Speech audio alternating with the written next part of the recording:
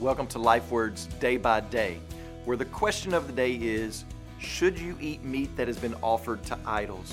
Or maybe a question that we would ask in our day, should you play cards or dominoes, or should you play pool when that's what's being done in the pool hall? In 1 Corinthians 8, verses 4 through 13, Paul is going to lay all of the issues out on the table for us to examine so that he can build his case. And here is his case. When we act from knowledge alone, we harm our brothers and sisters in Christ. But when we lead with love, we lead them to love Christ more.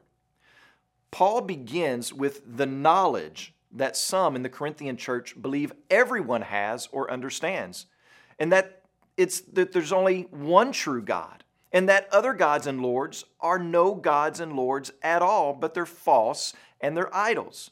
Other people may recognize them as gods and lords, and they may worship them, but they can never receive worship or honor because those gods and idols are not real.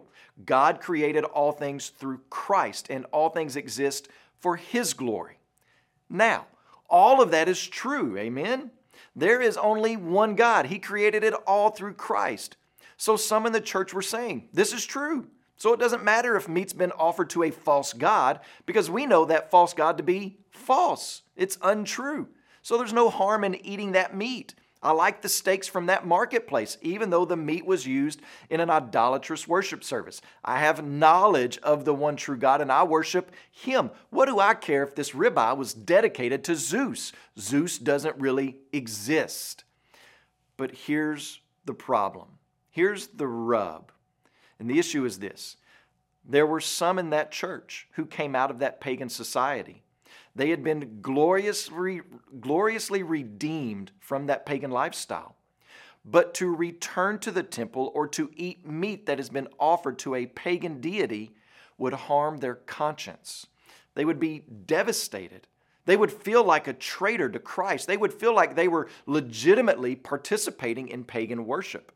In other words, their hearts had not caught up with their heads.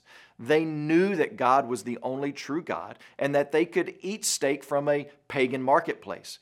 But their conscience, that moral compass, had not yet been calibrated to the knowledge that they now had.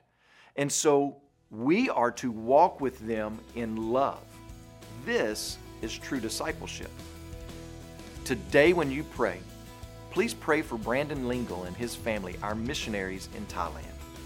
And also remember the Dagare Life Word broadcast that's heard in Burkina Faso and Ghana.